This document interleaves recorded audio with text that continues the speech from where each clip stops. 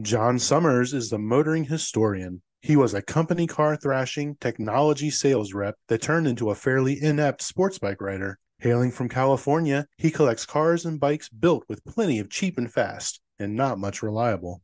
On his show, he gets together with various co hosts to talk about new and old cars, driving, motorbikes, motor racing, and motoring travel.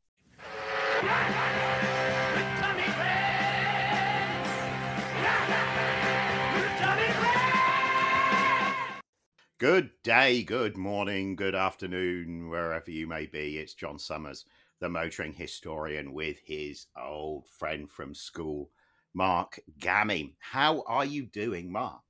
I'm doing well, thank you, sir. Well, I did feel, I should try and make the start of these things more dynamic. We Got do like a what drum one of roll my... and stuff. No, we should hit with a punchline. We should do instead of We could do something doing sexy. That's what they do in the movies. I say what? We could do something sexy like they do in the movies. Have like a Ursula Andress type. No, well, yeah, that or like James Bond, where there's always violence. There's either sex or violence right at the start to That's true. really get your attention. But that's just not my style, is it? I'm more Tristram Shandy, where most people never really understand the point of what Lawrence Stern was trying to say, because he wrapped it up in such a difficult to unravel kind of a package. But maybe that's the message, that you need to work hard at reading Tristram Shandy in order to get something out of it.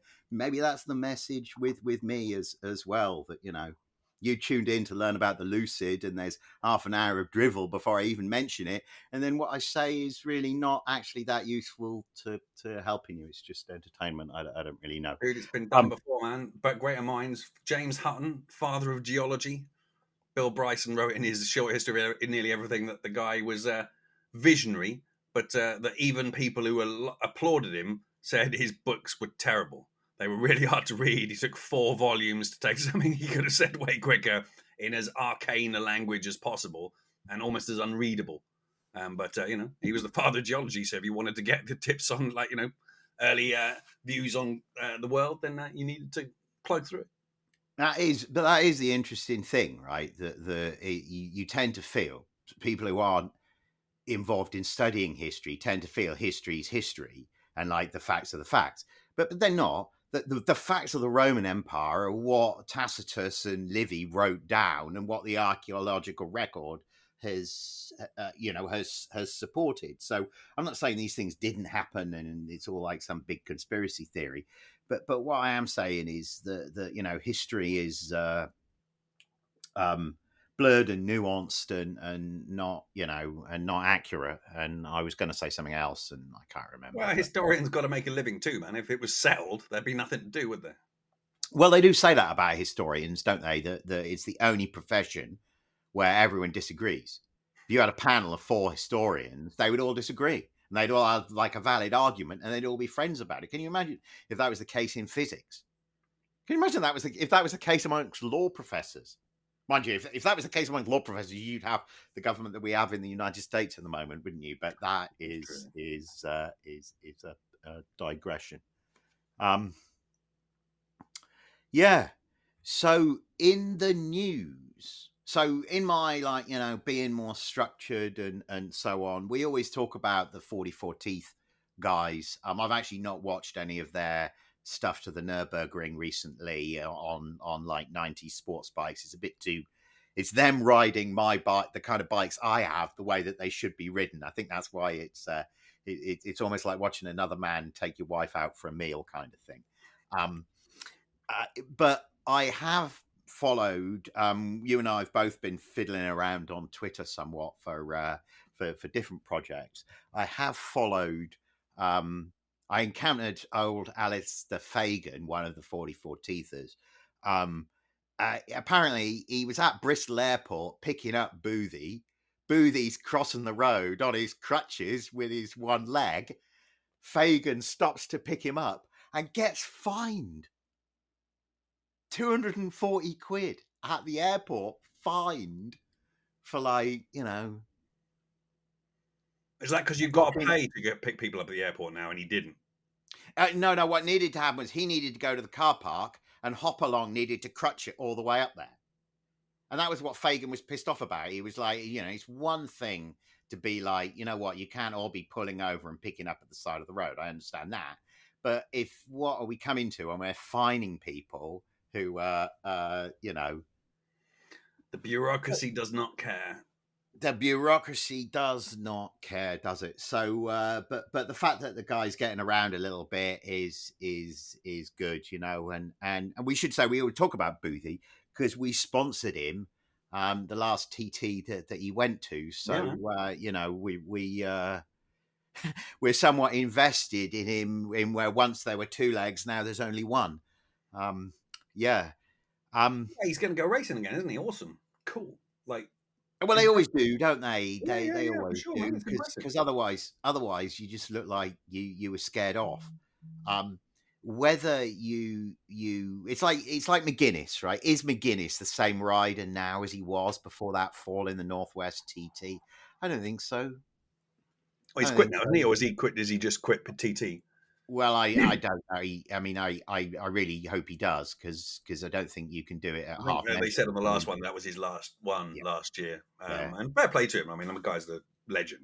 I watched Rutter lead off the last TTs, and I watched him be passed by the younger guys. And I was talking with the guys that I was watching with who are our age, like 40s, 50s, and they were saying, and we agreed that the discipline for Rutter to ride in the way that he did, well, obviously completely within himself in comparison to the way that, somebody like Dean Jones, is it the guy that with the pale blue, the Yorkshire guy?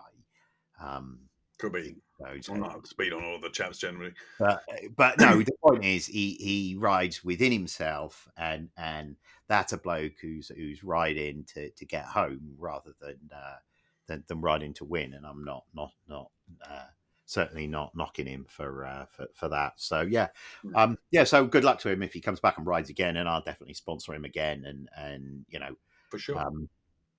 Godspeed, Matt Booth. So I've got 2 new vehicles in the last month. Very reserved of you. Have we talked about them before? I can't remember. I think you mentioned that you got something. Is that thing that had broken down? You sent me the picture. One doesn't work, and I bought the other one because it works, and it broke down on the test ride. Yeah. God, weird feeling deja vu. I know. It was when so I've had that Derby moped, 50cc moped forever. So just to rewind somewhat, right? Electric mopeds are coming, aren't they? We were talking about electric bikes the other day. There's these Revel electric scooters in San Francisco. So I was like, I tried one of the Revel scooters. It's governed to 30 miles an hour. If you lean over the handlebars, and it won't go any faster than 30 miles an hour. I mean, what kind of perversion of the two-wheel concept is this? A machine that can't be persuaded to exceed its natural top speed. So with that thought, I was like, I've got to get a 2-stroke moped. Like this is going to be my response to these electric mopeds. So I did the only natural thing, and I bought from my friend John Garcia. I bought his Derby GP 150, which was the fastest moped you could buy when you could last buy 2-stroke mopeds in America.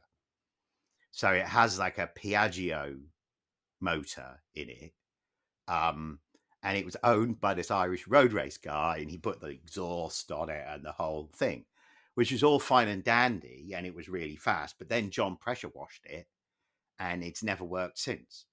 And it's over in the corner of my garage now with an auxiliary fuel line hooked up to it, and it did actually run properly a little bit. But I'd reached a point where I was like, after all this time, I just want a moped that works. And Ollie and I were over at John's place the other day, and he had this Yamaha Zoomer, like a 04 Yamaha Zoomer, and it's got those 2 headlights. I'm a sucker for anything that's got like 2 headlights. I love the Gixxers with 2 headlights. I love the stack headlight 60s Pontiacs. I love the pair of headlights. Capri Mark 3s, love Capri Mark 1s, the 3-litre Mark 1s with the quad headlamps. Anyway, so I bought this, like, so John was like, do you want to ride it? I was like, yeah. And I was on the block. I was halfway round the block with the throttle on the stop, not without a helmet on, in this jacket, before I realized what I was doing. So I was like, well, settle down, but like the moped's cool. So I bought it. And John rode it over later on and was like, you just have to, when it gets warm, I think the pilot's jet blocked. What I should do is take the carb off and clean it.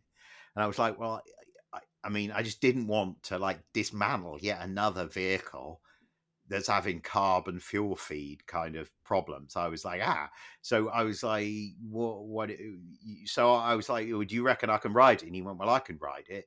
So I went, well, all right then. So the following day, so he rode it over, and the following day it was a nice sunny day. So I went out and I thrashed it up and down the streets here. It's really good fun, right? Whale of a time. Must have ridden it for about 20 minutes. I'm feeling great about the fact that now it's got some of the new fuel and the fuel cleaner through it. It's running really well. And then I'm like, I'm going to run up to the Legion of Honor, which is this art gallery that overlooks the Pacific Ocean, views of the Golden Gate Bridge. So it's shit tons of tourists up there. So I'm like, up the golf course, right, over the handlebars. Well, as I approach the zebra crossing in front of the Legion, there's this like Marin mum, blonde, right, attractive. So because she's attractive, I'm looking. She makes eye contact with me, and I now have to stop at the crosswalk, right? So I stop. And it won't fucking go again. But it's not going anywhere. So she's now crossing, is looking at me. She's rejoined her family. They're looking at me. I'm now.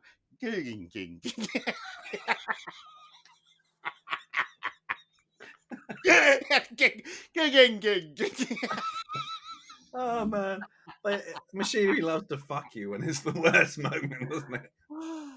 So I was just like, so I took my helmet off and I sat down by the fountain and I like took a picture of it, posted it on Instagram, and was like, oh bollocks! I just told Dana that I just bought another motorcycle, and She was going to find out. Told her that it broke down. It's like, bro. So I called John, and he was like, oh, I'm like, meant to be like, I'm going out, which means like I'm going somewhere in the hopes of meeting some dog walking chick who he's working hard with at the moment. But I only realized that when he turned up, and he looked really good, and Remus had obviously been bathed and looked really good, right? So he's like all business. He's like, I think I can ride it back to the house. And I went, well, it's all downhill. I think I can probably ride it back to the house. He went, no, you just need to like rev it more, and you need to kick it. If you kick it, it like gets going more. So he kicks it, and it is immediately revving up better. And then he's like, but here's the thing, right? It's not one wheel off the ground, right? It's got the wheel on the ground, even when it's on the kickstand, because it's got these like chunky tires. So if you rev the shit out of it too much when it's still, it tries to go off on its own up the street, right? Yeah. So you need to be holding the brake. So basically, it's like the technique for doing a burnout, right? You stand on the brake, and then you come in the gas and rev it to keep the motor up. So, I'd love to tell you that I thought it was, well, not I'd love to tell you, but, by rights, I tell you, it was an annoying waste of money, and I'd been conned. I bought a moped that would work, and once again, I've got another machine that's kind of cool but doesn't work properly. But at the same time, right, John rode it back to the house. It works okay. I now have seen that if you kick it, it runs better. So I might go out and ride again and hope I can blow the dirt out of the pilot jet rather than what here's the I mean, I know what you mean, but like, it's a moped, yeah, it's a Yamaha. It'll be pretty easy to get the carb off and clean it. Just do that, because like it's annoying as fuck to be broken down. And just to like give you a pay your moped story back with a moped story, similar embarrassment levels. I was on the forecourt once with that red Honda Cub 90 that I had, and went back to start it, like, put the thing in, wearing like that first helmet, I think the black one I had with the wax jacket and jeans. You know, I mean, I'm just like riding moped. And I put the key in, pressed it, started it, gave it a little bit of revs because it liked a little bit of revs, and it decided to go, no, I want to be in first. So it then just trundled forward on its own off the side stand, and then crashed into the bit where they keep the coal and the logs outside the garage. I mean, like made it all the way across. Well, it's not quite. It's sort of like went and wobbled along whilst I stood there thinking, oh, fucking hell. And then went boing onto its side and slid into them. I was like, oh, nice. And then you're looking around, everyone's like looking at you. You're like, So that house we lived in, you reminded me of the Rolling Away. That house we lived in Early in Reading. You remember because of the Capri and the Alpha being one on the drive, the other on the lawn, because the landlord inconsiderately used the garage, didn't he? So so we would park, remember, on the grass, on the little grassy patch outside of the house. Well, remember I had my dad's like 90 Cavalier CD. There's the champagne coloured one that was like the old man special that had been owned from new by the old bloke across the road. I got back from somewhere, parked up, went in the house, like took a piss, like had a drink, and I stood in the living room looking out the window, and I was like, the car's gone. Where's the fucking car? Where's the fucking car? So I like, woohoo! I run out and I look left and it's not there. And I look down and it had rolled. I'd forgotten to put the handbrake on and it had rolled down the hill, off the curb, across the mouth of a T junction, and then had run along the curb across the T junction. The road had curved and it had stopped before it got to the main road where there were cars parked and other houses. I remember you telling me about that evening now. I'd forgotten about that. Yeah. I mean, I was like, that was... Some days, Providence is backing you. Well, it's as David Hobbes said, it's better to be lucky than good. Mm-hmm. Well, that happened to Dens, didn't it? And like the car was a write-off. Did it? Not that car, obviously, or that. But I'm sure. Yeah, he told me that his in one of the cars he had in Plymouth, he didn't put the handbrake on like hard enough, and it rolled back down the hill and smashed into another car. Yeah, man, it happens, especially if the handbrake like is on and not quite. I mean, in that BMW, like I had the handbrake on, but not quite on enough because when I was on the channel, it slid backwards when there was a sort of jolt. And I thought, did that slide backwards? And you're never quite sure when you're sitting in the thing. Is it just you're looking out the window at the time and that starts moving? So I was like, fine. And then I thought, as they started to go the beep, beep, and I thought, I was just on the case. I was like, hold on a second. I feel wrong about this. I should maybe try and pull forward.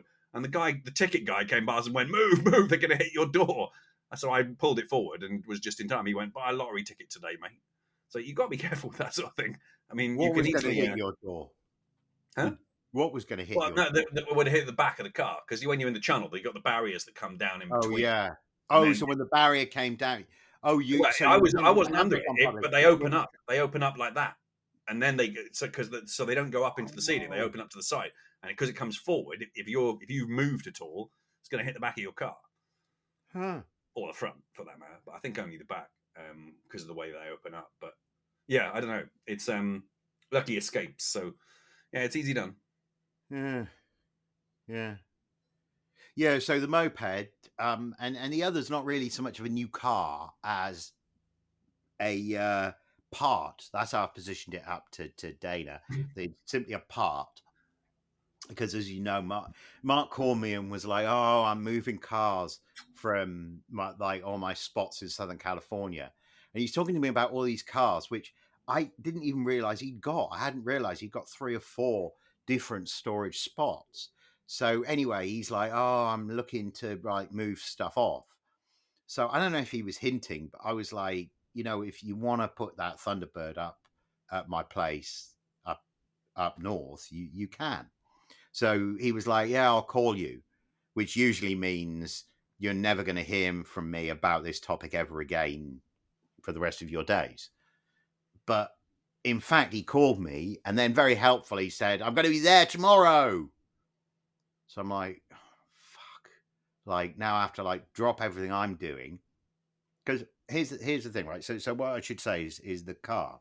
So do you remember years ago I told you that when he was doing his quote gate building close quotes business up in Mendocino, where in return for some of the gates, one of the places that he was working at, there was stuff like that at the time when he was looking at it was not interesting, like square body Chevy pickup trucks, which has since have become super collectible. But when I remember when you told me about them, I was like, whatever, that was not something. Was but there were two cars that were there that were of interest. One was a Bandit era 78 Firebird Trans Am, but it was all blue exterior, metallic blue exterior, blue interior, silver fire chicken. And that was the car that he was really most interested in, but that required some money and he wanted to take that. But in the end, he took what was the guy's granddad's car that was this navy blue. They obviously liked blue cars in that family, didn't they? Looking back, navy blue over navy blue Thunderbird, 66 Thunderbird. So Thelma and Louise kind of era, a cleaned up version of the Thelma and Louise car, but with a hard top. And most of those Thunderbirds had a 390, big block 390, which is what, like 5'9", something like that. But some of them, the option, the big block option, was for the the hypo option was the Police Interceptor 428. Well, this is a 428 car, which is why Mark wanted it. It's low mileage. I looked on eBay, the engine, to just the engine on its own. I mean, there's one on eBay at the moment for $9,000, and there's one built for 12. That's all. There's nothing. There's no other Police Interceptor 428. So I don't know if you go on like that hokey ass message board like HAMB, which seems to be the best outlet for hot rod stuff. If you went to the right swap meets, I mean, I'm not a hot rod guy, so I'm not really, but it seemed to me that so the next thing I did was I went on Hemmings and I was like, because I was feeling like if there's no, if the 428s are super rare, it's a bit out of order to take the engine out of it, which is kind of what I want, which is what my plan is. But there's half a dozen of them for sale on Hemmings at the moment. It's a good color combo. But the car's a total basket case, right? So the plan is that the engine comes out of it and that it go into the Mercury to be the gasser. So I have the back axle from this 70 Bronco. I have this 66 428 motor. You can buy top loaders, the 4-speed transmission, $2,500, something like that. So then I've got the bits to build the gasser dragster. So that was why. So when Mark was like, I want, like, can you help me out? I was like, yeah, deliver the Thunderbird. So I was over there with him and he arrives in this like E350, silver E350 van, towing this Thunderbird on an open trailer, right? And the Thunderbird's not quite straight on the trailer. And I realize it's because the trailer is like fundamentally bent, right, and twisted. And I should say, in the van with Mark, I would say a dozen dogs. Okay. Right, because he has this like homeless dog rescue business that he does, right? So we and the long and short is, coming over the grapevine out of LA, the trailer decided to try and, well, the Thunderbird decided first that it wanted to be in the van, and then that if it wasn't allowed to be in the van, it wanted to be off the trailer and at the side of the road. And then if it couldn't be off the trailer at the side of the road, it wanted to be in the central reservation ahead of the E350.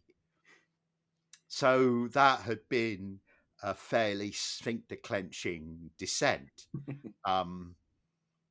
It bucked around on the trailer, and then it had displaced the trailer. And Mark, being Mark, had carried on, and then it had blown a tire on the trailer because one of the axles was crapping. I mean, so classic Mark. So the van's silver, right? But one of the rear doors is a door from a Roto-Rooter van. And I'm like, what? And he's like, yeah, when I was changing the tire, I tried to throw it up onto the roof. This is all taking place at 4 o'clock in the morning at the side of the road, right? When I was trying to change the tire after the tire burst, I tried to throw it up on the roof, but I missed and I broke the glass. Well, it was raining and cold and the dogs couldn't take it. So yesterday morning, I stopped at a wrecking yard, like in Merced or Modesto or one of those towns up 99. But I guess they bond the glass in. They glued the glass into the door. So Mark, being Mark, was like, well, I'll just buy the whole door off you to the scrap man, and just took the door off the van. And so that's why it's got the Roto-Rooter door. So whilst I was there, like at my place, he's like taking the door card off and the trim piece with the number plate of the van on and building it onto the door as we're so music Sounds like Mark. and I'm doing musical cars because the race cars so I've got the Thunderbird in, the race cars at Jason's, but I'd already used the race car spot to allow John to store 4 Honda CB motorcycles. So yesterday we went over there to get the Mercedes out of the public storage where it had gone, so I didn't have to pay another month on the public storage. So when we were driving over there, I said to John, I'm surprised you didn't bring the van because we've got to move 4 bikes. And he went, I thought we were only moving 2. That's why I bought the truck. I'm like, well, I think we might need to move 4. And he's like, oh, I'm sure we'll make them fit. And we get over there, right? And it's clear, right, that the first thing we're going to have to do is take the bikes out so that we can, begin to do anything, right? But it's piassing with rain now. There's like standing water. It's the same weather as when they delivered my Kawasaki ZX-10. They unloaded it from the truck, and I'd not got on well with the truck driver. And he was basically like, fuck you, and drove off. And left the bike, right? It was on a kickstand, but by the time I came to move it, it had sunk into the mud so much that it was standing up on its own. Like I kicked the kickstand up, and it was still like in the. So it was like that. So I was like, so how are we gonna? Like I said to John when we were driving back and everything had gone smoothly, I was worried it was like the beginning of like a sort of horror movie when you were like, now it's slippery, so you push from the shock and I'm gonna, because we had to like the ramp down, so we had to like push it up into the back of the truck, right? The ground's all soft, so we've got it like backed into so we're on the concrete floor of the anyway. So what we ended up doing was getting the 77 Lincoln town car, like the one that we traveled in the States, the 77 Lincoln town car, into neutral. And then we just drove his Toyota truck in, pushed the Lincoln back so it's right touching the Camaro, and then then John was able to get the CB750 and CB900 crushed right up against the front of the Lincoln. And then I was able to get the Mercedes in, and there was a whole inch to spare. Easy. And now there's the only way to get from one end of the storage space to the other is by walking on cars. There's no walkways in between. You are walking on cars. So go me with filling up the space with the non-functional stuff that's not really what I should be doing. I'm also on the subject of my collecting. I'm also very much feeling that I started doing the sports bikes because I was interested in this idea of you remember the sports bikes I was inspired. I was in Miami and I was in that Windward art district there, and I was in this Chufty art gallery, and the artist who had like this terracotta kind of colors and things going on, he painted a Kawasaki ZZR 600, and all these art types were going, very interesting.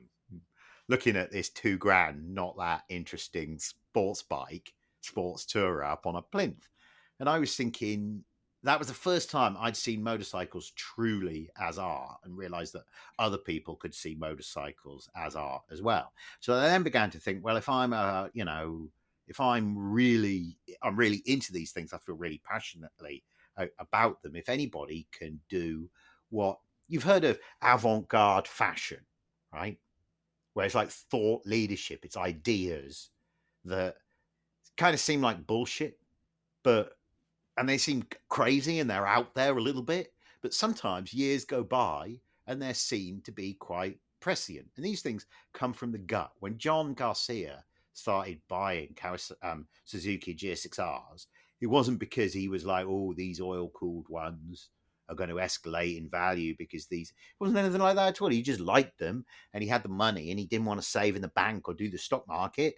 And he enjoyed surfing Suzuki GSX-Rs and, so he bought lots of Suzuki GSX-Rs and rode them and became a connoisseur of them. And, and then, oh, what? I was ahead of the market and now they're worth much more than I paid for them. So seeing that, right, and failing to buy a Suzuki Hayabusa for $3,000, a 99, one owner, 20,000 mile, the bike. Having let that go, I decided. So that was what led me to do the bike collecting. I'm now feeling another stage of this avant-garde collecting, and we've touched on this somewhat before. I want an 18-wheeler. I want a big truck. I want a big diesel truck with, I want a proper highway hauler, not a Peterbilt or gussied up, not one of these ones that tows stuff to Walgreens or Safeway locally. I want one of the ones that are out on the highway that are going to be autonomous and electrified first. I want one of the ones that tows between the distribution centers, and I'd like a Freightliner, and I want it at it. And if it's truly to be my avant-garde collecting, even if I had the funds to get a decent one, I should get a clapped out one right at the end of its life, because that is my earth. I mean, where are you going to keep it is the obvious question. Okay, well, that I gave considerable thought to as well, because this is the reality, right? That storage, to enjoy the car hobby, is to have storage problems, right? And we were just talking about the storage problems earlier. The whole reason why that Cavalier rolled down the hill was because the Capri and the Alpha were sat there on the drive there, weren't they? So I think it's a scale thing. Right, I think that you begin with finding somewhere where you can rent land cheaply and put a shipping crate on there. And I think you do a series of 40-foot shipping crates, because each 40-foot shipping crate is 2 cars, right? Or, however many bikes you can shake a stick at, right? So you and I think the step from there is buying land. And I think the step from there is putting up like a building on that land that becomes the space. The challenge for me is that I don't like leaving, I don't like leaving my toy box away. I like to be close to the toy box. And the only way you can afford land and the toy box is outside of the city, which is exactly where my wife doesn't want to live.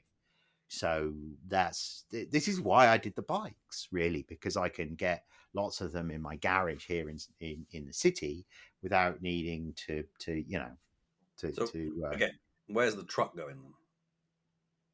Oh, later on. So it's going wherever the shipping crates are. It's part of the whole. Will it fit in a shipping crate? It's part. No, it won't. It'll sit alongside the shipping crate. It will also, of course, facilitate the movement of the shipping crates. It being an 18-wheeler and all. Are you going to have the shipping crates on trailers? I could do, couldn't I? Well, it's that, or you have a crane. I was looking at a moment ago before you called. I was on before we did this call. I was on Commercial Vehicle Trailer, and I was looking at a new car, like a trailer that can haul 8 cars. And I was thinking, you don't even need storage. You just put the cars on there. The only issue with that, though, is that you are essentially saying, here are all my toys ready to be robbed because they're Yeah, already you on the need to trailer. park it inside. You need to put the It whole needs to be rig inside. inside. Yeah. Yeah. Yeah. I mean, look. Yeah. It would also be a total asshole because if you needed to get off one of the cars at the front, and one of the ones in between didn't start or couldn't be moved for some reason, which would never happen with any of the cars that I was likely to interact with. Yes, but the other wrinkle with it is that California has this rule that you can't operate any commercial vehicles with diesel engines that are older than 2010. Hard and fast rule, none at all. But I was beagling and schneegling around, and I realized that there is an exemption for vehicles that are driven less than 1,000 miles a year. So I can drive any polluting old piece of shit, even in California, as long as I think you mean you can drive any old classic. That's got to be a classics policy, isn't it? Less than 1,000 miles a year. Well, except it doesn't specify age. That's what I was looking at this morning. Was I remember the exemption was there, but I was reading this morning. It doesn't specify age. There's another angle here that John's trying to work, which is the Irish moving guys have a truck, and he's wondering if he can use that truck for storage. But well, candidly, the legality of the truck is considerably in question. There was some tomfoolery where the finance company that owned it went bust, so they still own it, but they never took possession of it, and until they take possession of it, you can't. There's like it's like in title limbo. It doesn't have a legal status. How we talked for half an hour, and I'm only on the second. How have I talked for half an hour? I'm only on the second item on my agenda. So I've my vision is working towards this truck at the moment, and I will do a CDL, like a commercial driver's license. So I have the skills to operate it properly, and I am conscious of the fact that if you're driving some old piece of shit that's weighing 44 tons, that's a serious safety thing. So it's a bit like flying cool old planes. They're like cool, but they're dangerous. I'm not sure So I might, but I want to, as I say, it's this concept, and this is what I wanted to touch on with you, is this concept of avant-garde collecting, the concept of getting something just because you think it's cool for no reason other than you think it's cool and you're feeling it. And even if other people aren't feeling it, it's your poem and it's your thing. And in time, the general perception will catch up, because they will, right? Diesel trucks. In the year 2040, diesel trucks are going to have completely disappeared. Like a diesel truck that you can drive and has like 18 wheels and a Detroit 2-stroke diesel. Those things are going to have disappeared completely. They're all going to be these electric things that are controlled remotely, aren't they? So they're going to be like steam engines at that point. Well, then they're going to be interesting. I'm not saying they're going to be worth anything, but I'm also saying nobody preserves. People are going to preserve the Peterbilts. Nobody's going to preserve the Freightliner in white that was owned by Ryder, has now done 3 million miles and is over. It's ready to be broken up. No, Summers is going to step in and save it. A sleeper. It's got to be a sleeper. Yeah, mostly for the aesthetics, but also for the practicality of it. You too can wank where some trucker has wanked before. Absolutely.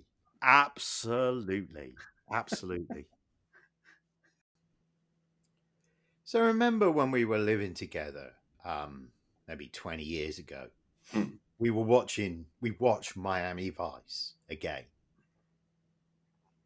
And we were disappointed in it because we remembered it as teenagers and it seemed so ineffably cool when we were teenagers. And then when we watched it again, like in the early 2000s, it just seemed naff, basically. And then it's sort of now it's made its way into the realms of coolness again, right? And I'm struck by, you might remember a couple of years ago, I'd obviously through cars, I'd rubbed up against in YouTube new retro wave music because so much new retrowave music has Lamborghini Countach and Ferrari Testarossas, pictured in it. So I'd encountered new retrowave music, and through new retrowave music, I realized that there was this whole sort of 80s like retro kind of thing going on that had taken, Miami Vice to be, the center of this like archetypal coolness, right? And my wife has relatives that live in Florida, so the first time I went to Miami, I went to the police station, the Miami Vice police station. I went to the harbor where Crockett's boat was, and that was disappointing, right? Because there's a fucking great bridge with cars all driving over it right by the harbor, but the camera angle was always shot away from the bridge, right? It was like the camera angle, and every angle at Crockett's Harbor was shot like in a baseball diamond that cut out the industrial bit of the harbor and the big ships, and cut out the fact that you were overlooked by the kai. It made you realize just how a completely bogus environment the world of Miami Vice was, right? It was as fake as that Ferrari Daytona was, the old man Ferrari. Apparently, the whole deal with the white car, there was the black one and then the white one. The whole deal with the black one was Ferrari loved the show, but hated the replica car. So the understanding was that the white car would be given to them, on the understanding the black one was trashed on the screen, blew up on the screen, was over on the screen. And there is an episode where the black car disappears and the white one is introduced. And all of that was apparently scripted by old man Ferrari. Believe that if you want. So the reason that I had this as a theme was that this is a piece of motoring history that I'm really interested in, because there is a point where motorsport and Miami Vice completely intersects. Now, there were Miami Vice Grand Prix and these Miami Grand Prix, and these weren't Formula One Grand Prix. These were for what you would understand to be Group C cars, like 80s Le Mans cars. So these big aero wings, ground effects wings with like V6 and 4-cylinder motors with great big turbos on them and tons of turbo lag, and probably plenty 200 miles an hour all day long. But yeah, Porsche 956s, right? Mm-hmm. Well, I tell you how long ago it was. It was 2018, because I looked up the auction description. In 2018, Gooding asked me to write about a March 83G. And the car was in this Blue Thunder Racing livery. And I thought, Blue Thunder? Like, what association do you have with Blue Thunder? Me? Yeah. When you say blue... A helicopter gunship. Yeah, a helicopter gunship. A TV show. Yeah. There was a helicopter gunship, right? Yeah. Well, in the 80s, right, IMSA, which was Le Mans Racing, there was a joke that it stood for the International Marijuana Smuggling Association, right? and the reality is that there were a number of teams that basically smuggled drugs and spent the money racing. And I watched some VinWiki thing about some of it, or was it one that you sent me? I can't remember. Oh, well, I've been digging around. Like, there's a couple of areas of history that I've been digging around. I've bought the books. I've not really got into it and read it properly. But it started for me with this March 83G. The car's an awesome car, right? There are only 3 ever made. One's in this Blue Thunder livery. Another's in this Red Lobster livery. You know that restaurant, Red Lobster? Mhm. But if you imagine a Porsche 956 that doesn't have lights, it's all white, it doesn't have lights, and where the lights are, it's as if you've laid a lobster over the top of it. So it has these claws coming down like the side of the cabin.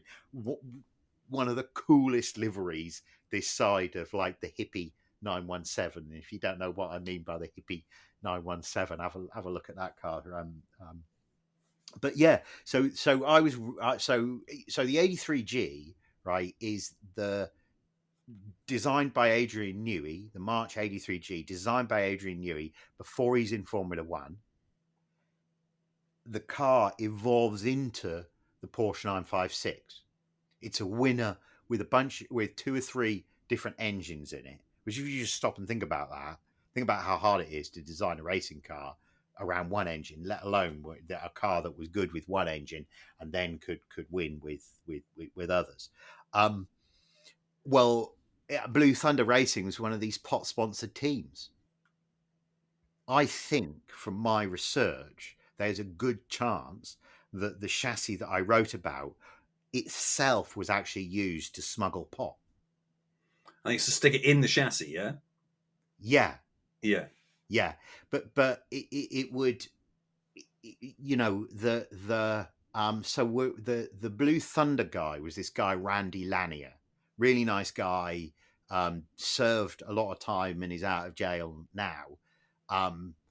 But the Miami Vice tie is that it was all mixed up with flying as well, right? That the cars and the flying was all sort of tied together, and the you know, and it's I tell you what it is, right? We've all seen Top Gun Maverick, right? And there's Maverick living in the warehouse with the hot rod plane and the bikes and it's the epitome of cool. The coolest people in the Miami Vice world were the people that flew the planes. And the fact that you could, you know, you could be Top Gun Maverick, right? And not have to take the army shill. You could have done it flying drugs easily if you were ethically negotiable, compromised in that kind of way. Yeah. So Lanier and the Blue Thunder, right? I reckon they were sitting around smoking a joint one day. The show comes on and they're like, "That's fucking cool. What are we going to call the team?" I mean, one of them, the other guys, the Whittington brothers, they did a sponsorship deal where it was like for a perfume. And they bought somebody else's perfume, relabeled it, hired all these models to walk around the pits spraying people with the perfume. And it was like whoever's perfume on the side of the car, all funded by drug smuggling. I'd get rid of the smell of the puff, wouldn't it? So there was a car on the lawn at Pebble Beach last year. And it was one of my favourite stories about this, that Porsche did the 935, right? And it was the rules at Le Mans where it had to be like a silhouette shape, but they could do the flat nose and the wide wing on it and the big tail on it, and there's socking great turbo on it. So it's like a normal Porsche flat six, but with a giant motor, obviously strengthened, right? But with a giant turbo on it. Well, I mean, I'm no expert, but according to the Porsche people that I, you know, did my Pebble docent stuff with, Kramer, the privateer, developed a version of the turbo and a different aero package so their car was better than anybody else's. It became known as the K3, the 935 K3, but it's a fundamentally different car from the 935. Well, Kramer, so knowing this, right, the Whittington brothers agree with Kramer that they're going to be able to drive at Le Mans. So they turn up at Le Mans, and before the race, Kramer's there with like Klaus Ludwig and the other German drivers, and he's like, you know, right, you know, Ludwig will start, Bill Whittington will be next, you know, other Whittington will be, and the Whittingtons are like, no, you don't understand. Like, we want to start the race. If the car breaks, we're not going to race. We're not coming all the way from America to not get a race. And they're like, no, you don't understand. I am the team manager. I say what happened. Well, what would it take for us to run the team? Well, you'd need to own the car.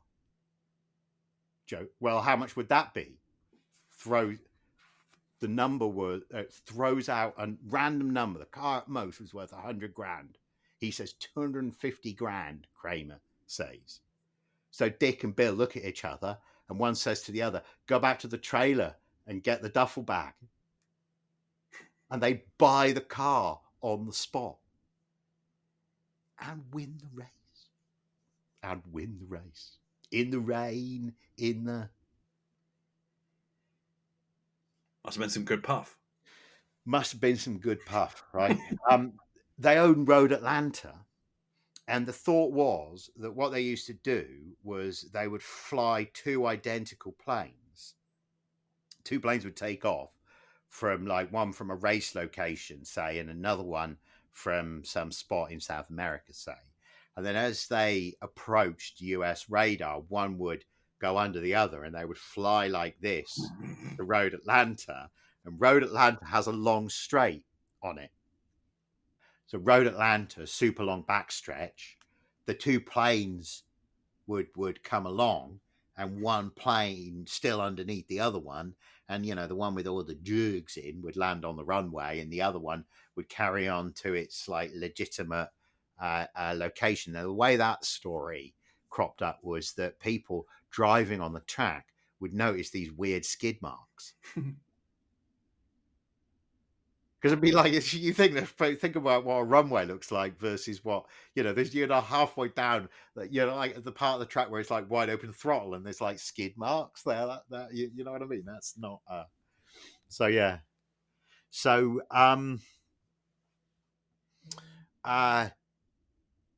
the other thing, and we maybe even talked about this, but before I've talked about it a lot because it really got my attention, was that podcast I listened to, The Sneak, that was about that NASCAR mechanic, Mario Rossi, who disappeared.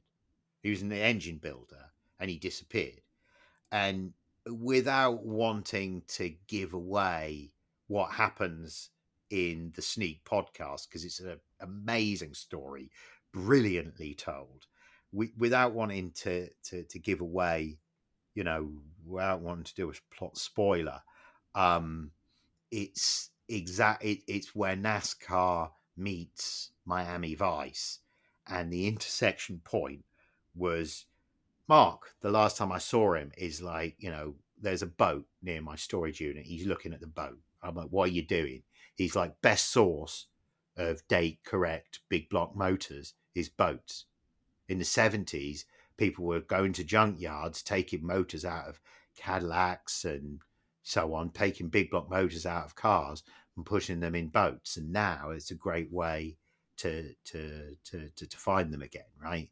So that intersection between cars and boats, think about Miami Vice, think about Crockett. Yeah, he has the Ferrari. He also has the cigarette boat. Why do you have the cigarette boat? Because you might just land the float plane out to sea and you go out in the boat and you pick it up and you come back.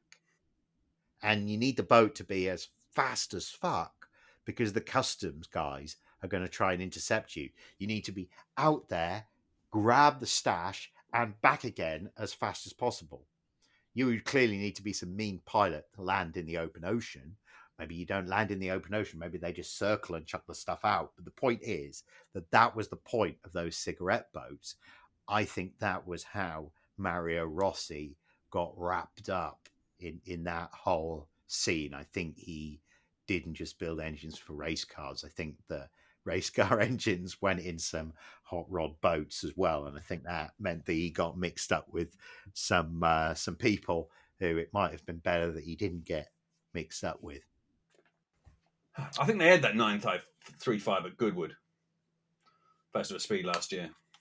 Yeah, it's white. Well, I mean, sorry. Whether or not it was that one, they had a 935. I think it was this orange one, to be honest. They're awesome cars. Oh, fucking yeah. They were originally designed with the wide body all the way up the door, but regulators were like upset about it, and that's why they had to take the doors off. So if you look at a 935 at the side, it looks like a 911 glass house, and everything is completely 911. One of the things very noticeable is that it's almost like one of those hot rod Volkswagen Beetles when I was looking at it on the lawn at Pebble, because the windshield's so upright. Yeah.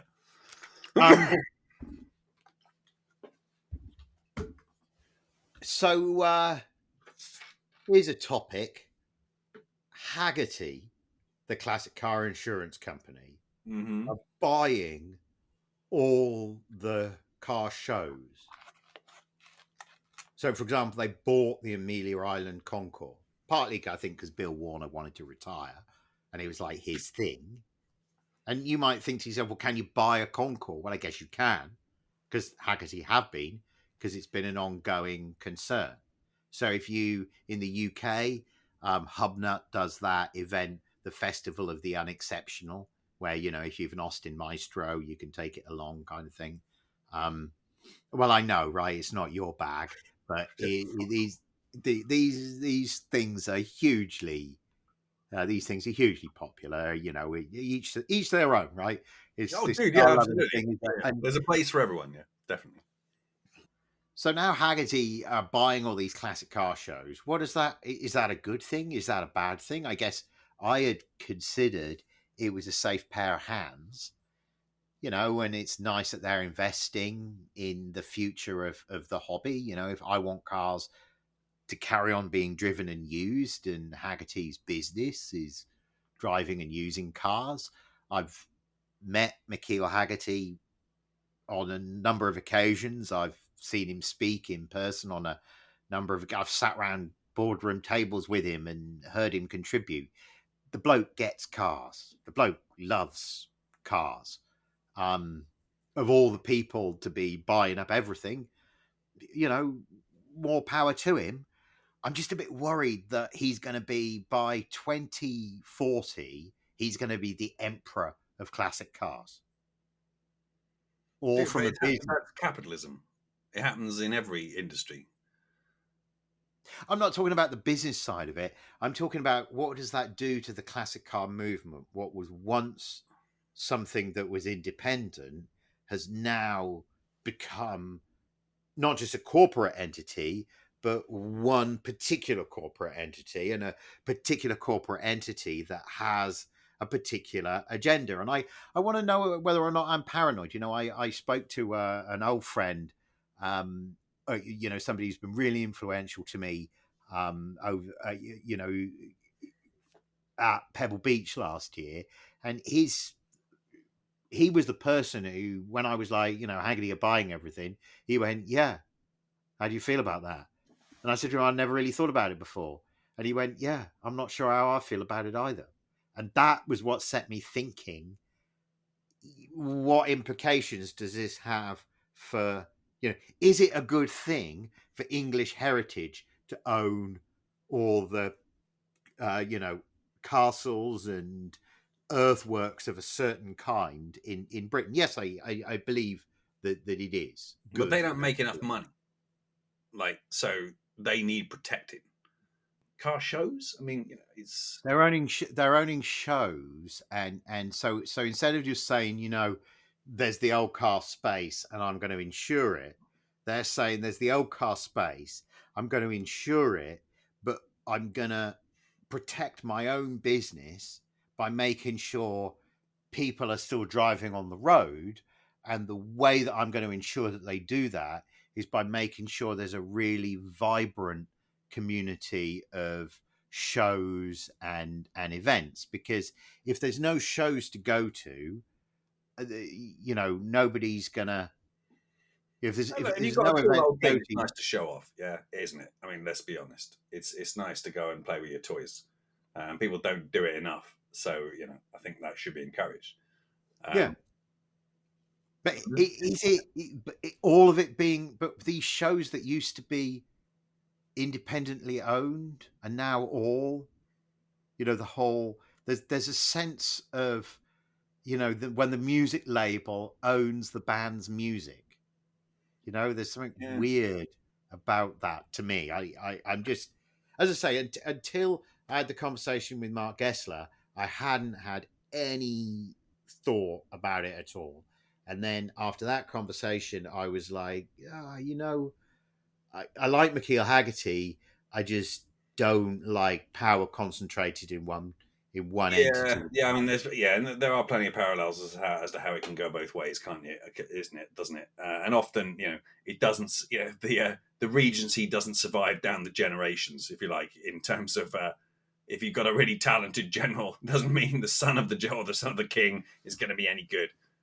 So yeah, and Haggerty are a publicly traded company. Yeah. So they're going to be driven by, yeah, and there's a sound business case, right? That if you're insuring cars, you need to, if you can create a theatre for people to use the cars and then protect that, it's a bit like drive the values. That's what you can do. You can drive enthusiasm and drive the values. So the more they do from that point of view, it's going to be a good thing, I guess. It does. It's difficult for it not to drive some level of homogeneity, because it's the same company with the same people with the same heads, so therefore they can only have so many ideas. But I actually had lunch with the guy that's dinner, I should say, with because Wayne. It's I say this is it's not really me. It was Wayne knew the guy, so I tagged along and we had dinner in a restaurant at Pebble a couple of years ago. He is, I like the people that I meet at Haggerty. Of all the companies to be doing it, I feel, I almost feel, I feel better about that than I felt about Mercedes buying everything at Brooklands. Even though that was that, if it hadn't been Mercedes, if it hadn't been a German company, it maybe wouldn't have stuck in my craw in quite the same way. But at the same time, I recognize that Mercedes are an excellent caretaker. Haggerty are that caretaker. There is, and maybe a small concours, maybe the Festival of the Unexceptional and other British concours and concours in Germany and France and so on. Maybe they can benefit from techniques that are used in other concours around the world.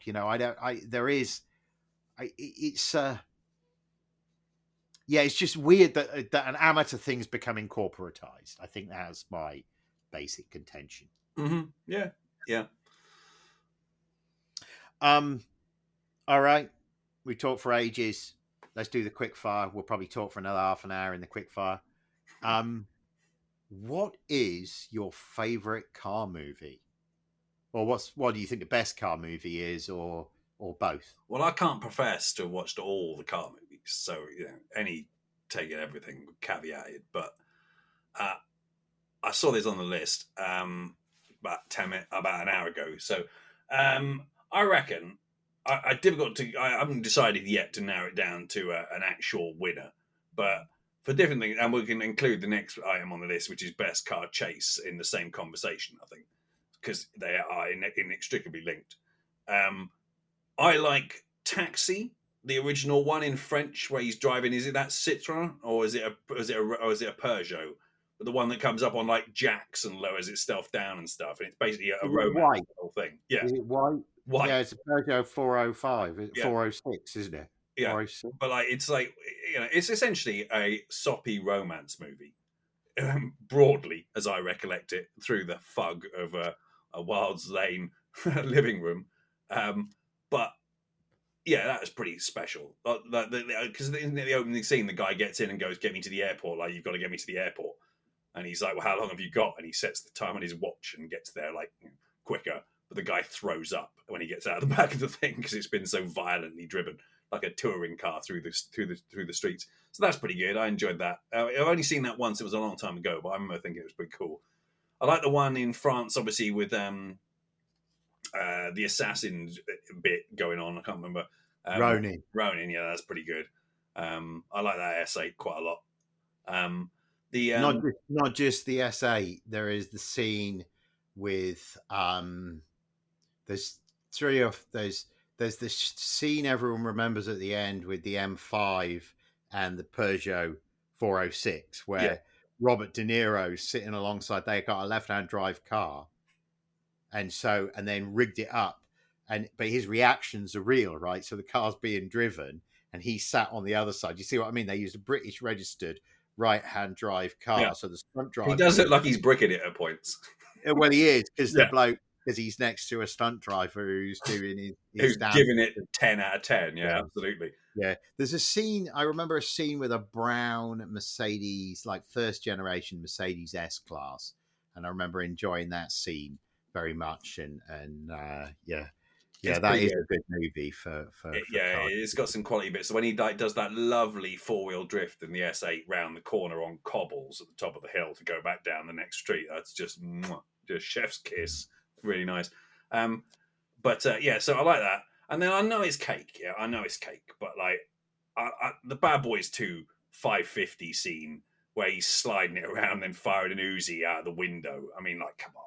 It's just lovely. That whole scene where they're like dropping shit off the back of, or is that in Bad Boys 1 where they're dropping stuff off the back of car trailers and bouncing them along the road? No, that is Bad Boys 2, and he's driving the 550 in between it. And look, it's early CGI, so some of the bits you're like, all right, it's a little bit like that's computer enhanced. I mean, it's still pretty cool. People are getting hit in the face with like flying cars and massive 550 V12 wailing through the whole thing. So yeah, it's pretty cool. I quite enjoyed that. I think for me, I always would say that I thought Le Mans was my favorite car movie. I'm not sure if it is now. I've watched it so many times with Ollie. I'm not sure if I'm a bit over it. I do think Le Mans is probably the best movie that I've watched about motor racing. The Senna movies, the Senna documentary is really, really good as well. But I don't know, and I don't know what I'd say my favorite car movie is. I mean, Two Lane Blacktop deserves a mention. But what I would say for car chases, I encountered this on YouTube. In the wake of Dirty Harry, there were like a bunch of Italian movies made that were like Italian versions of Dirty Harry.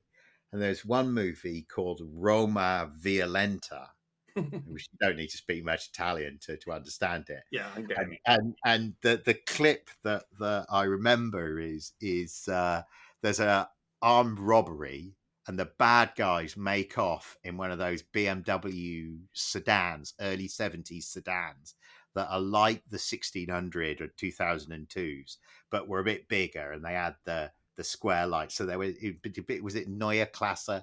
Is that what they called it? It was like the Neue Klasse design, but the bigger. Anyway, one of those. So the bad guys are making off in there, and the good guy, he's following in a burgundy Alfa sedan, and it's through Rome. It's really pacey. It's really gritty.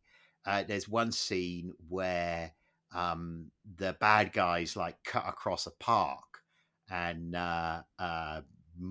there's another, and there's some people waiting at a bus stop, and they machine gun the people at the bus stop in the hope of holding up the bad. And a lot of the clips on YouTube, that bit's edited out because it's so fucking gratuitous. So absolutely gratuitous, but they and then like they hold some people up and they machine gun him again. And there's another scene that I remember. I used it in one of my classes one time, or one of my students said about that his favorite scene was that the hero's like this blonde guy with like a big mustache, which the Italians call I baffi conquistadori, which is brilliant. This is Clay Regazzoni, one of Ferrari's engineers, one of Ferrari's like employees, described Regazzoni as having I baffi conquistadori, and I always remember that because that's the kind of moustache the hero has, right? And so the windshield has been riddled. This Alpha's been riddled with bullets, so you see him like lean back, and he puts his feet up and he kicks the windshield out, and you can see like the wooden dash and one of those shifters that comes out of the floor, but more out of the dashboard. So the knob's really close to to the steering wheel. What my student pointed out was it's that moment where there's been the chase, then there's been the out of order incident at the bus stop. Now, with the kicking out of the windshield, there comes some like 70s widdly woo music, and the chase speeds up. They're like outside of town, like the chase has a rhythm to it. I can't believe I've waxed so lyrical about Roma Violenta. It's like an 8-minute car chase, and there is a bit of under cranking. It is sped up in places, but really, really enjoyable. Okay, you have a 2-car garage in Monaco. What's in it? Money, no object. No money, no object. But you and your wife. These are the 2 cars for you and your family. Yeah, so I won't be anything stupid. I don't know. Let me have a think about that one. I mean, my instant thought is to have something like city useful. Well, I'll go first whilst you're thinking. Go on, then. My first one was exactly what you thought. After I have something practical, right? My wife needs to drive something. A Turbo S Cabrio, a late model Turbo S Cabrio in whatever. I was color. thinking actually more city practical than that. I was thinking like a Yaris GR. No. Well, you can have your Yaris GR. On the other side of my garage, and I'll say it now before I think more and change my mind, Bentley. A period proper Bentley. I was thinking about those 599s you could get with a manual. Ooh. And that's a 640 horsepower V12 front engine rear wheel drive with a stick. I mean, it cost me a lot of money because I think they made 4 of them. Something like that. It doesn't cost you any money. It's this magic garage. Oh, well, I mean, in which case I definitely have one of those. What colour? Black with the pentagram alloys. Like, if I'm going to cheese dick it, then fucking suck on it. I'm going with red interior or cream interior? I don't know. I might go for a sort of an ice. I don't know. Nah, probably like a sort of a charcoal leather interior or something like that. Or maybe no, sort of like graphite-y sort of leather interior, I think. That'd be black exterior, greyish interior. Yeah, but I think maybe that sort of grey Alcantara suede. I quite like that. Most impressive rental car? Well, as you know, I've done about 25,000 miles around America's West Coast national parks over multiple years, costing me far too much money on holidays, in a selection of Mustangs, starting with the small one, and then working up to a series of V8s over multiple years. I have had amazing times in those cars, given where we were, and runs up extinct volcanoes and back down and stuff to get back down before they stop serving gluten-free pasta because my wife's having a sugar moment and stuff in this beautiful sunset, thrashing a V8 along like empty roads because everyone left the national park ages ago. We passed them leaving when we were on our way up. But it's a lovely time to visit national parks because you're driving up empty, beautiful roads in the sunset, and then you have your moment up there when there's hardly anyone there, and then you drive back down and race to get back to the restaurant in time. But you arrive at like 10 to 9 and then have a 3-course meal. And they're really nice about it. Just tip generously, But so those things have got to get mentioned. But yeah, I mean, at the other end of the scale, we had that. No. Okay. Yeah. I was going to say that 406 we took down from Paris just after they came out down to the Côte d'Azur and back. And then we got moved on by the police at 5 a.m. from the services we were sleeping at. And they banged on the window and went, and barked at me. And Yula and I looked sleepy. And I went, d'accord. And they just cursed us out and drove away. We got off the Eurostar, went to the rental car place. They gave us the rental car, and it was brand new. It had like 3 kilometers on it. And then I had to get it out of the parking station, which was tighter than an ant's nether regions. Yeah. And then I had to get it out of Paris.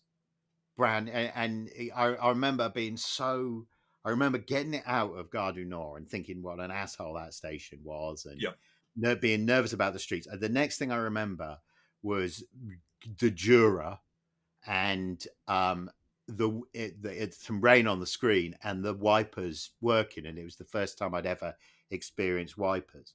You know what it was? It was an early second generation one that had like the clear lens headlights, and the grille was like more of a mouth than a grill. It was a really good looking car. Not for nothing, Peugeots now I think are really good looking cars. I think Peugeot have really nailed styling. They often do better in the face than they do in the sort of nether regions. It's a bit like a dog that's got a giant head and a really small ass, I think, sometimes with Peugeot's styling. But I love that 407. I do remember being woken up. They woke us up. They woke us up and we went into the services and had steak free for breakfast. Yeah. That was nice. Yeah, I wonder why I've got high cholesterol. Like, that would be and it bears saying that the services food on Europe is better. It's not great, but it's better than UK. It just is. Except for those independent ones that are run by farms, and they usually got some cool stuff there. But anyway, we very much digress. But yeah, the reality is I wouldn't get away with a Yaris GR on the other side when the missus could have like a dream Ferrari. So that would be in the other side of the garage. My most impressive rental car was when Mark Newton and I went to the 2006 NASCAR race at Fontana in LA, and he rented an Infiniti G35 sedan.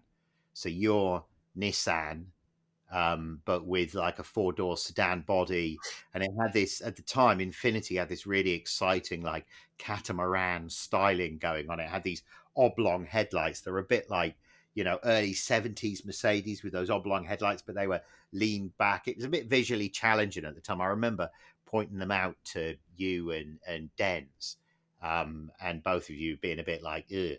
This was when I was getting married, like 2006, something like that. But at the time we had one. So after Fontana, when we were driving home, we came off one freeway and north of LA somewhere, and it was a sweeping right-hander. And I don't know why Mark was going as fast as he was, but we were in this like right-hander about like 120 miles an hour or something like that. And there was a Suburban on the hard shoulder, and it pulled off the hard shoulder. So in the turn, well north of 100 miles an hour, Mark had to use some brake, and the thing was fine. The thing was just composed. Yeah, they're great cars. Mark didn't panic and didn't hit the brakes too hard, and we sheniggled on. There was plenty of room, and there was no reason to panic. I was at that moment. That car impressed the bejesus out of me. I'd never encountered like a middleweight sedan that could do 140 miles an hour like that easily before. I mean, my Laguna could do 140 miles an hour, but it was like, that was like, that was the big motor in the plain wrapper, and it was as rare as hen's teeth, right? Because that Infiniti was rear wheel drive as well, I just thought those were epic cars. The other one that ought to get an honourable mention very briefly is the white Nissan Micra that I rented on when we went to that Greek, what's his name, that Greek island, with all the pretty pictures they have of the Butte Louis. I can't remember. It came back to me. But we went there, and for the last day, we had to check out, and our flight wasn't until like 9 o'clock or something like that in the evening, 9:30, I think it was. So we had all day. So I said, well, let's like rent a car and just drive around. So we went and look at the sort of old ruins and stuff, and where they found some stuff that they dug out from volcanic action and things like that. So there's all sorts of cool like archaeology and stuff to go and watch. So I had to go and look at that. But this thing it was on Steely's black, lost all the wheel caps, absolutely baggy as you like, terrible car in virtually every way. But it didn't need any fuel. When we got in it had the fuel light on, and Angie said, "Are you going to put some fuel in it?" I said, "Nah, it'll be all right. We're only going to drive around the island for a bit and then drop it off at the airport. And I don't really want to like waste time." So we didn't, and it beeped at me all the way around. And got all the way there. And then the handoff procedure was, it wasn't Avis, can I say? It was a mate of the guy who owned the place that we were renting sorted it out. And he did make me sign something, but I can't even remember if I got a copy of it. So, but yeah, what we did was parked it in the long stay car parking outside the airport, leave the car unlocked and throw the keys under the passenger mat and walk away, which is my favourite checkout procedure of any rental. Much better than standing in the queue. I think they should implement that at Hertz and stuff. The Swiss need some of that. Oh, don't they ever? They really do. The Swiss need some of that. Plenty of that. Plenty of that. But did it work? Yeah, I left the car. we went into the airport. I'd never actually answered the quick fire question last week of what was the worst car that I ever owned. Oh. And I did sit and think about it. And, it is a race to the bottom with the stuff that I've owned. We're ending where we came in, aren't we, with my shitty cars, with my terrible cars. So I was going to put it to you: worst car I ever owned, the blue Cortina that I sold to gypsies. My dad sold to gypsies for £30. That blue Cortina that I had, that was pretty bad, wasn't it? It broke down a lot. It did. Oh, yes. It was unreliable too, wasn't it? Because the orange one, it was very rusty, that orange one. You remember you opened the door one time and it did work. It was a bad damp starter. Yeah. So we were almost late for those A-levels when I parked it too far down the driveway and I couldn't push it up the driveway. That's right. And we had to push it up the driveway and then jump in and it would roll down the street and I could jump start it easily enough because I knew it wanted to start. Yeah. So maybe the blue Cortina Crusader, maybe that Econoline van that I had here, that E150 van that I bought from Stanford and then put like 20,000 miles on and Mark had in LA for a bit, and the one where the brake pedal went to the floor. And the other story I remember about that van, do you remember one time when you visited and we were driving on California Street in San Francisco? And I know it was California Street because it's the one with the cable cars. And you know what I'm going to say? I got it stuck on that white line, didn't I? It was like wheel spin, wheel spin, wheel spin. Yeah, that was smoke. Slide sideways down the hill, smoke, and I just slide down, sideways down there. Yeah. That was fucking quality, yeah. No, that was a bad car. But like, dude, I mean, I've got a video of that. My Capri was a terrible car, though. Yeah, it was pretty bad. But I mean of those three, the van worked the most. So I like the 8-directional seat control the van had. So on the passenger side, you got in, you could just move it around with one finger. Because only that was one a modification I happened. made. That was a modification I made. It had those brown. It had the brown plastic seat first, but then Mark's I see. Is that why it was only screwed in with one screw? Mark's dogs chewed that seat up. So I was like, fuck this chewed up doggy seat. It felt like you were sitting in the loo when you were driving it after the dogs had chewed the seat up.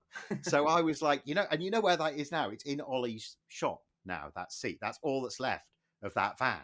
Because the van's gone, everything else of that van went to the great scrap man in the sky in like 2016 or 17, something like that. It's been gone a while now. But I actually don't see the mold on the window. Yeah, it was mold, moss. Well, there was moss, and oh man, do you remember at the end it got all black widowed up because I put it in storage in a field, and I came back after 3 months. They recognize the cool. They want to be associated. Paid up like the methy dude that was like in the field. And, I just got in it and started it. I so wanted to know if it was actually going to start or if I was going to have to like hang out with the methy dude and try and jump it or some craziness like that. But it fired up straight away and I just drove it straight to the nearest gas station. And I had to get straight to the nearest gas station. As I was putting air in it, there was black widows crawling out from behind the gas, but from behind the wheel caps. like absolutely, like I say plural because I did one wheel and I was like, well, maybe I just won't do that wheel. Went to the next one, and there were two on that one, and I was like, I'm just like, yeah. So then you're driving, and it was full of stuff, and every time, every like little itch or every drop of sweat, you were like worried that it was a black widow down the back of your neck. That would focus the mind. Yeah. And then I put it in my storage unit, drove away, and it was only a week later that I was like, shit, I just put a black widow infested vehicle in my storage place with all my other vehicles. Like, how, like, yeah. They'd probably just snuff it.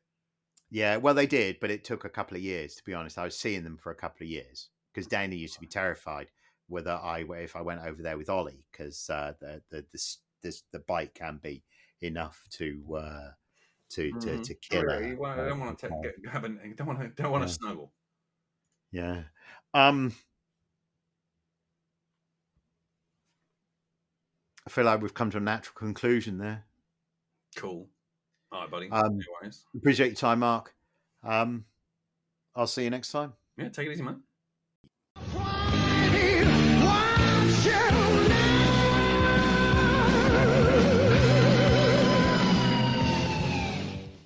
This episode has been brought to you by Grand Touring Motorsports as part of our Motoring Podcast Network. For more episodes like this, tune in each week for more exciting and educational content from organizations like the Exotic Car Marketplace, the Motoring Historian, Break Fix, and many others. If you'd like to support Grand Touring Motorsports and the Motoring Podcast Network, sign up for one of our many sponsorship tiers at www.patreon.com/GT Motorsports.